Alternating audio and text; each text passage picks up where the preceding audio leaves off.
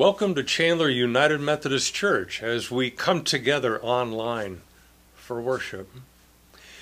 The Old Testament book of 1 Samuel contains the official, polished stories of the great kings and being great and great kings lustering with their greatness. 2 Samuel is the stories of the exact same people, but it includes all the dirt. And if you've listened to me of any length of time, you will probably correctly surmise that I have no interest in 1 Samuel whatsoever. People who are polished, people for whom life is easy and no interest to me. They're boring. If you want to tell me the story of someone's life, include the dirt, the challenges, the failings, the foibles. Our text today comes from 2 Samuel chapter 18.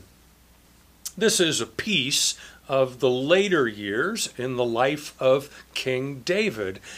You will remember King David was the youngest son of Jesse. He had many older brothers. David was the runt of the litter. David was bullied by his older brothers. He was excluded from their inness and their powerful relationship with one another. He was just disregarded. He was dismissed. And yet this same David will be the one who finds his identity in God. He will be the boy who slays a giant named Goliath. And he will be the young man with a wonderful voice who is moved into the royal court as the lyricist to cheer up old morose King Saul. David takes his place in the royal court and manages to move up in the ranks, as it were. David will be the king who brings the ark of the Lord to Jerusalem. David will be the king who dances naked before the ark of the Lord. David will be the king who begins construction on the great temple in Jerusalem. And David will be the king who seduces Bathsheba and then covers it up and gets caught. Start reading the story of David, and almost immediately we become aware of, unresolved stuff. The difficulty of public life, the difficulty of wealth, the difficulty of power, the difficulty of inherited unresolved stuff. And then you start reading about David's children, and it gets worse because it is very evident they inherited some stuff too. Some of the being children of the king, yes. Some having a very public life, yes. Some because their dad had bad boundaries, yes. Our text today is about one of the outcomes of what was inherited and what was done in the life. This is about the killing of David's son Absalom. Absalom had a beautiful head of long hair, and from the beginning was praised as the most handsome man in all of Israel. Everyone loved Absalom. Absalom had a sister named Tamar, another of David's sons, Absalom's brother by another mother, Amnon. Amnon lusted after Tamar, cornered her and raped her. Absalom took in his sister, sheltered Tamar in his home, expecting their father David to punish Amnon in some way. David did nothing.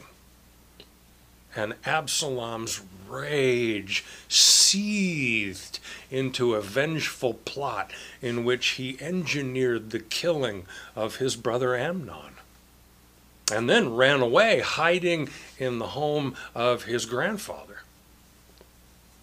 A few years later, word will reach Absalom that his father David is pining for his presence, misses him. David wants a big, happy family. And so Absalom is brought home.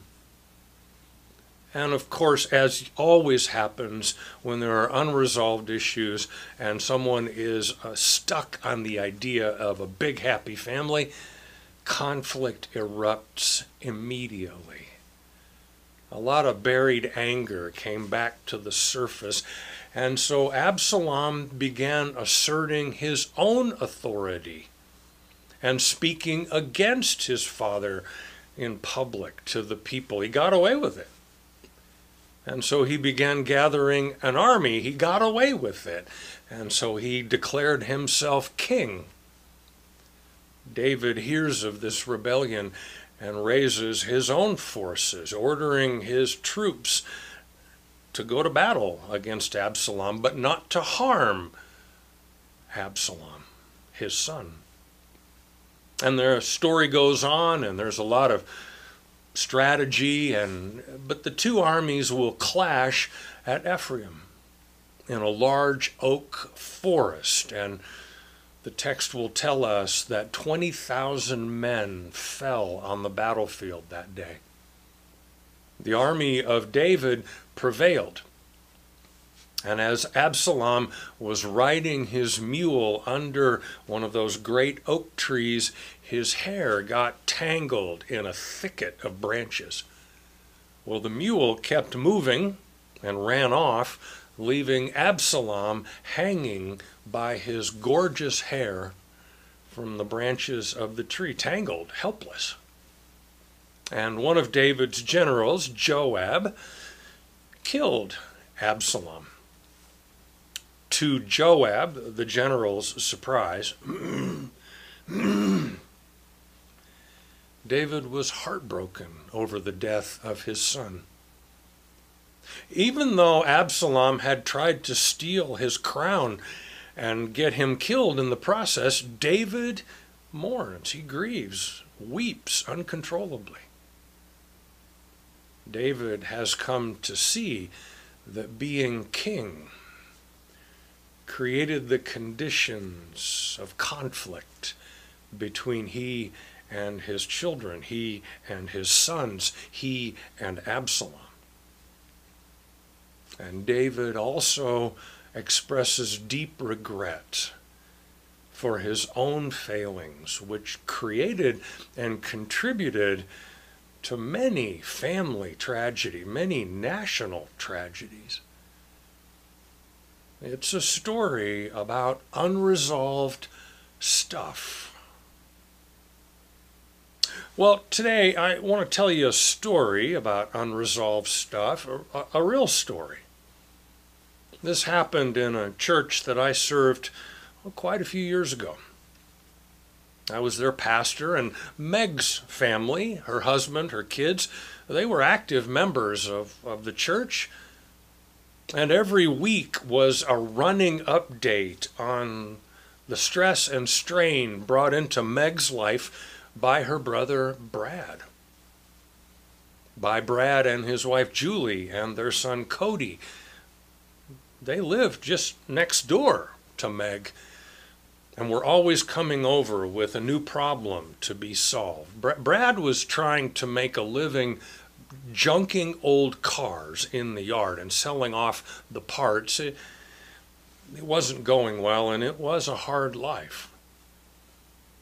Julie was one day diagnosed with lupus, and the following Sunday she and Brad began coming to church religiously, trying to make sense of their lives, making a new commitment with their lives.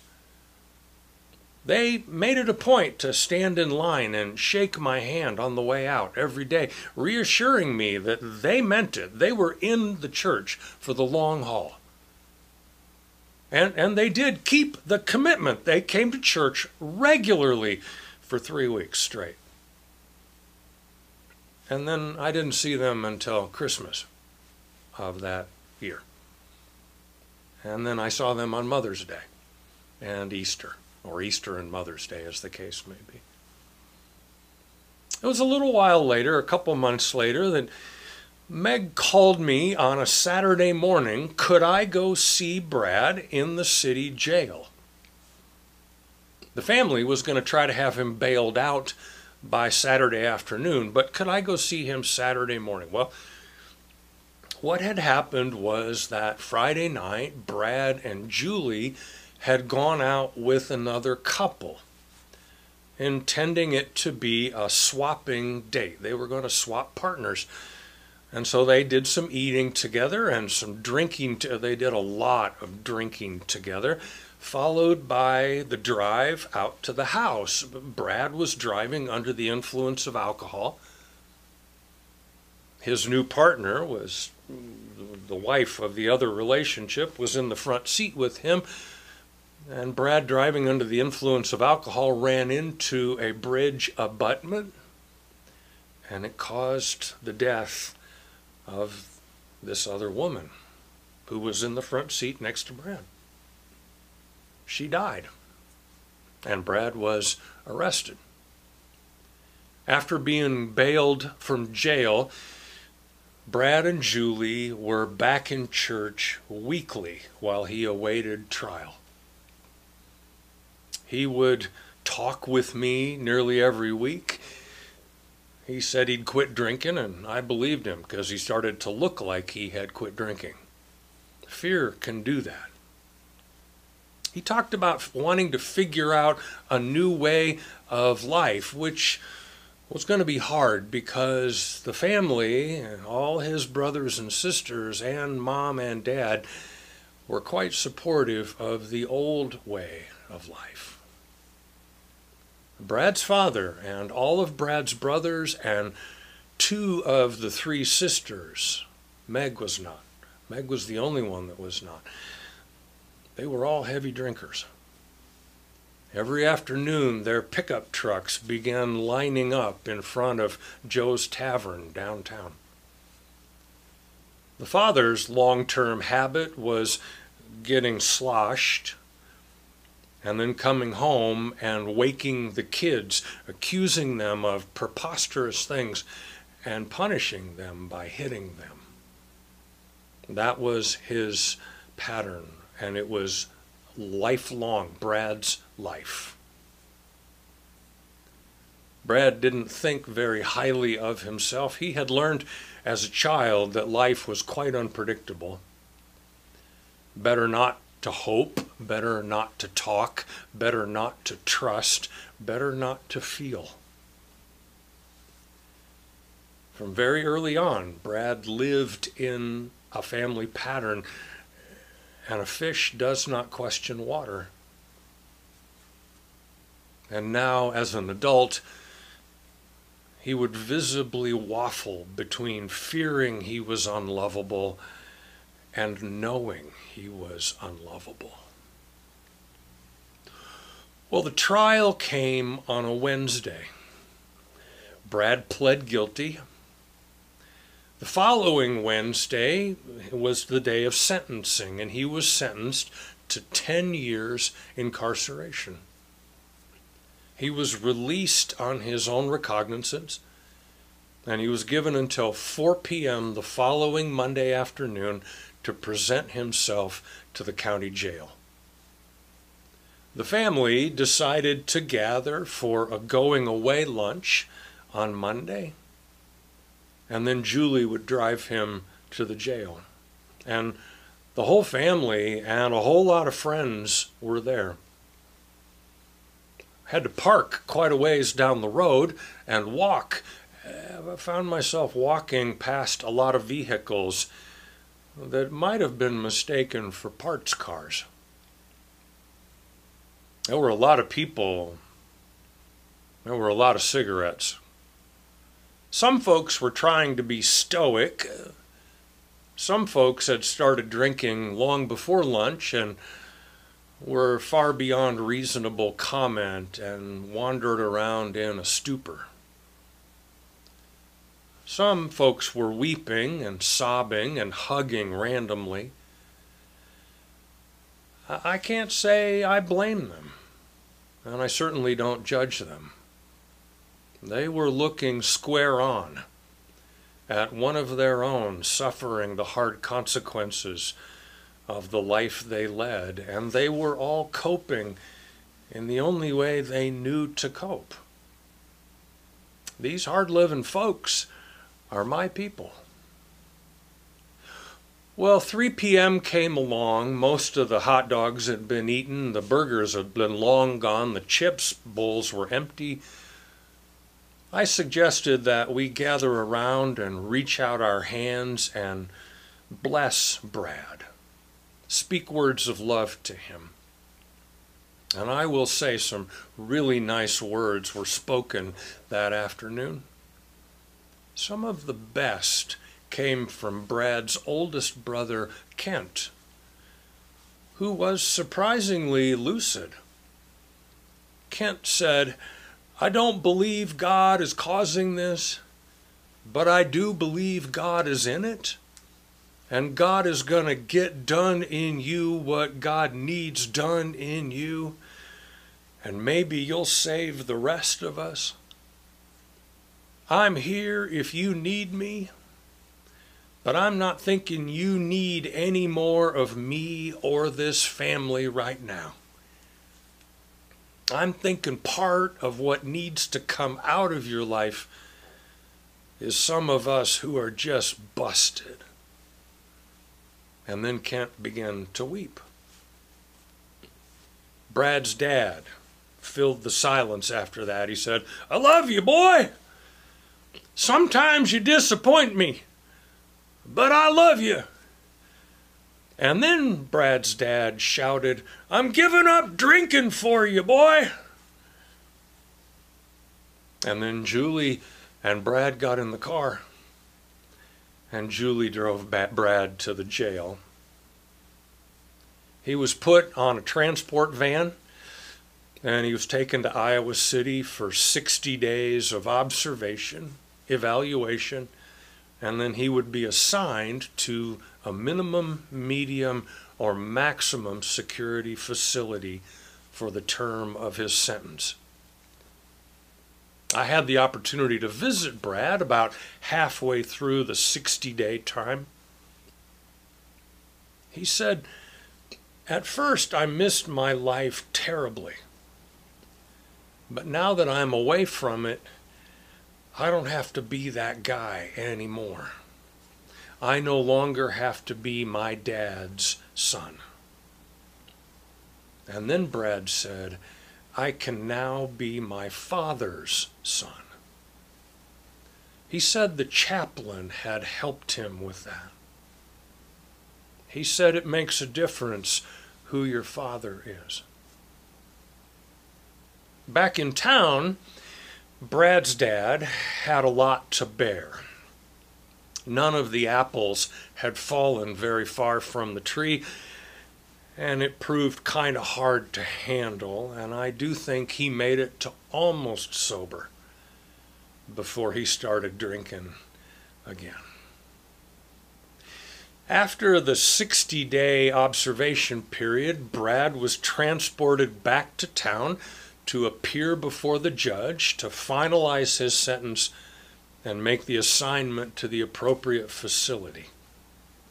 Brad had been deemed of lowest risk, and he was expected to be assigned to a minimum security facility about 30 miles away. Pretty standard. Brad was there. He stood up in the courtroom. His family was there. They remained seated, watching, expecting Brad to be sent. And at the recommendation of the county attorney, Brad was instead placed on 10 years probation and released from custody. He found himself standing among his family. He found himself in the car headed home. And I will say, Brad was a different man, which I found quite hopeful. But I also knew that he was swimming upstream against a very strong current. I thought I saw an opportunity for the church to do what the church does best. And I saw someone in the church who was really good at doing what the church does best. A few days later, I stopped out to see Lyle and Margaret. Lyle was a no-nonsense banker. He was a veteran of the Korean War. He was a church member. He worked outside a lot. He did projects. He painted. He fixed things for a lot of people in town who didn't have the resources to do it for themselves. And Lyle was very articulate about his values. When I stopped by, and of course, Brad came up in the conversation, Lyle said, "Yeah, I heard he's been released. Personally, I think the sentence should have been a lot stiffer and that he should have served it. But who am I to say?" Margaret was a no-nonsense person of her own right. She had raised 3 sons. She was a UMW president. And Margaret was a veteran of living with Lyle. I tried to work some things into the conversation. I said, "You know, Brad did not get a fair start," and which prompted Lyle to interrupt, and he started to recall some things about Brad's father and Brad's grandfather, which pretty much supported my point. And then I said, "Brad's trying to be a different kind of guy," to which Lyle interrupted and said, "He's got a long row to hoe. That whole family just needs to learn responsibility." I said, "I know they're both looking for work. He and Julie both need someone who can show them what responsibility looks like. And I think they'd be good students. Let me know if you hear of anything." Well, you know what happened. A few days later, Margaret and Lyle drove out to Brad and Julie's house and made an offer. They would hire Julie to come on and work at the bank and learn to keep books with Margaret. And they would hire Brad to come on and work at the bank and manage some properties owned by the bank. And it would pay each of them a solid wage, and it would allow Lyle to get down off a ladder a lot more often, and it would allow Margaret to not have to do all of the bank work. Julie would spend her time in the bank. She would learn bookkeeping, and Brad would work with Lyle learning property management. There were some other expectations too. They had to be on time. They had to plan to work hard. Brad and Julie would need to go to Al-Anon, and they would need to take a parenting class at the community college, and they would need to be in church every Sunday, and then come to the home of Margaret and Lyle for Sunday dinner every Sunday, as long as this arrangement continued. And for the remainder of my time there, Brad and Julie were in church every Sunday. Almost 20 years later, I happened to be back in town, passing through on summer for the 150th anniversary of that church.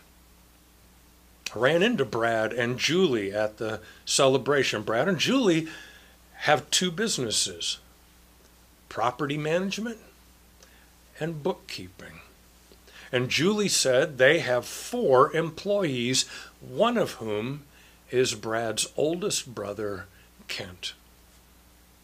Brad said that working with Lyle was life-changing. But what really made the difference in the long haul was the way the church, Margaret, had taken them in. I tell this story today because if you are carrying a lot of unresolved stuff, if you bear a lot of confusion about who you are and what you should be doing, I think Brad's words are a gift. Something about get clear in your mind who your Father is and begin figuring out what it means to be that Father's child. And if your struggle is with your mother, get clear in your mind who your mother is and begin figuring out what it means to be that mother's child. I mostly, though, want us to be mindful of the effect we have on others, of the effect others have had on us. I want us to be mindful that all of us are at different stages of resolving what we have inherited and becoming intentional in our lives.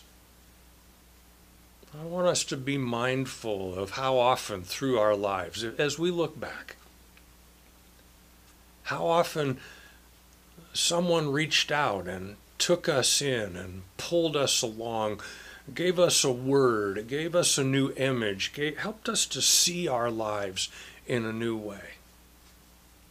People like Margaret and Lyle. Maybe people who are sitting next to you, worshiping with you today. I tell this story because life is not fair.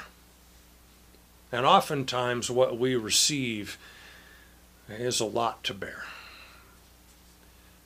But we trust that God is working for good in all things, and that our efforts as a church to do good things in the name of God does change lives.